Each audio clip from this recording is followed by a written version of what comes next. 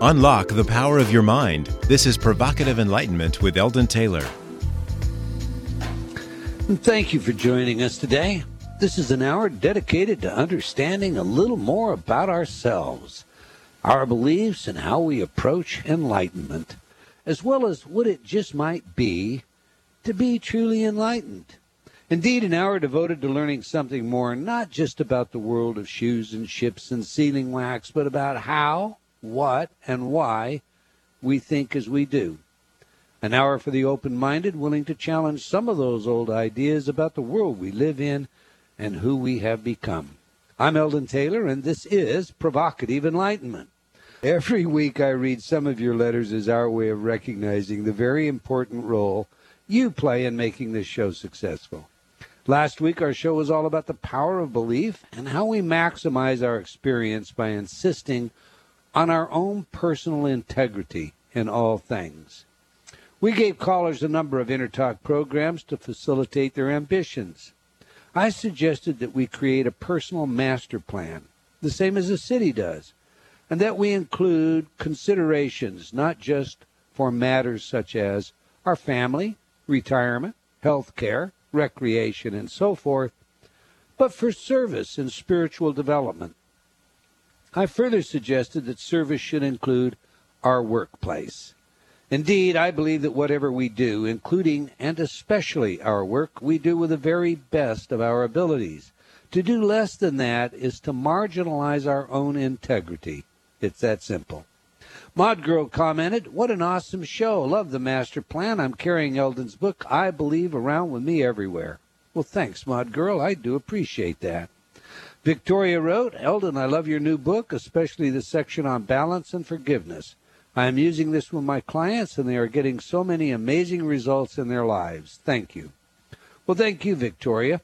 Now, for all of you listening to today's show, after selling out of the first printing in literally 1 week, my new book is finally back in stock everywhere. And since we were unable to fulfill the original demand, you can get a copy of I Believe today and still get hundreds of bonus gifts to go with it. Just go to my website, eldontaylor.com, that's ELDONTAYLOR.com, and click on the picture of the book for more information. But hurry, it's an opportunity that won't last. Gwyneth wrote, "Thanks for the show. You guys really care about people and want the best for all." Lynn wrote, "Thank you for the free programs. It is great to see someone who cares enough and believes in what they are doing enough to be willing to help others who may not be financially able to purchase something that could give them the power to improve their lives." Loretta wrote, "The show is so inspiring and enlightening. Would love to listen for 2 hours." We're working on that, Loretta. All right, Henry wrote, "I totally agree with what you are saying. It is the entitlement attitude that will destroy America just as it did with Greece and now Spain.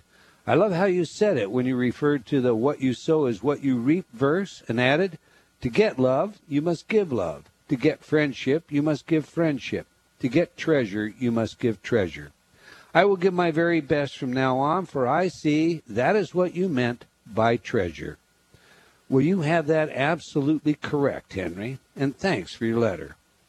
All right, that's all the time we're going to take for letters today, but I do invite you to opine, provide your feedback, and you can do that by sending your email to eldon@eldontaylor.com or by joining me on Facebook. What's that grin about? Okay, as I was saying, we can't get all of your letters on the air, but they do impact our programming, and once again, I thank you for your feedback and continued support. Now to today's show. Wealth Beyond Reason. Follow your passion, find your power. Great book, by the way. In past shows, you've heard me rail against some of the messages out there having to do with The Secret and the law of attraction, and on more than one occasion, I have challenged those who would champion their ideas as a law, as if it were an immutable fact that universally and always resulted in the same outcome and was therefore comparable with other physical laws, such as the law of gravity. Well, our guest today shares many of my exceptions with what I'll just call myths that accompany so much of the teachings involved with the law of attraction. He also has his own interpretation of what works when and why, as well as how this principle of attraction, as I prefer to think of it, is in fact still a law, at least at some level. Now, I'm speaking of Mr. Bob Doyle. Bob Doyle is the CEO of Boundless Living Incorporated and author of the #1 best-selling Follow Your Passion, Find Your Power. As I said, it's a great read. Since 2002, Bob has been teaching principles of living life by design, utilizing the principles of the law of attraction. His Wealth Beyond Reason program has long been recognized as one of the most complete and usable online curriculums in the law of attraction, and gained the attention of the producers of the film and book The Secret, in which Bob was one of the featured teachers, and that may be where most people know him from.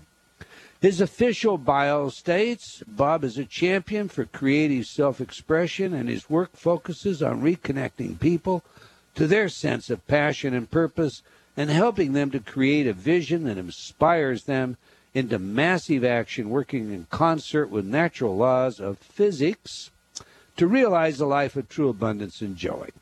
So let's get him in here. Welcome to Provocative Enlightenment, Mr. Bob Doyle.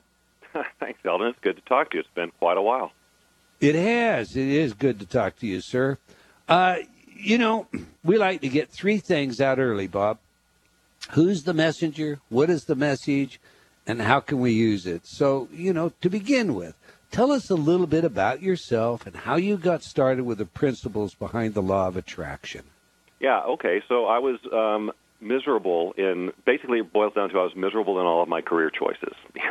You mentioned that I was I'm a champion for creative self-expression. I think that's really what so many people do want. They want to be able to express themselves through their career so it doesn't feel like work and so on. And for years I thought I wanted to be in radio, and then I got in radio and I realized that I didn't have full control over everything I did or how creative I could be, and I just was like, well, this isn't at all what I thought.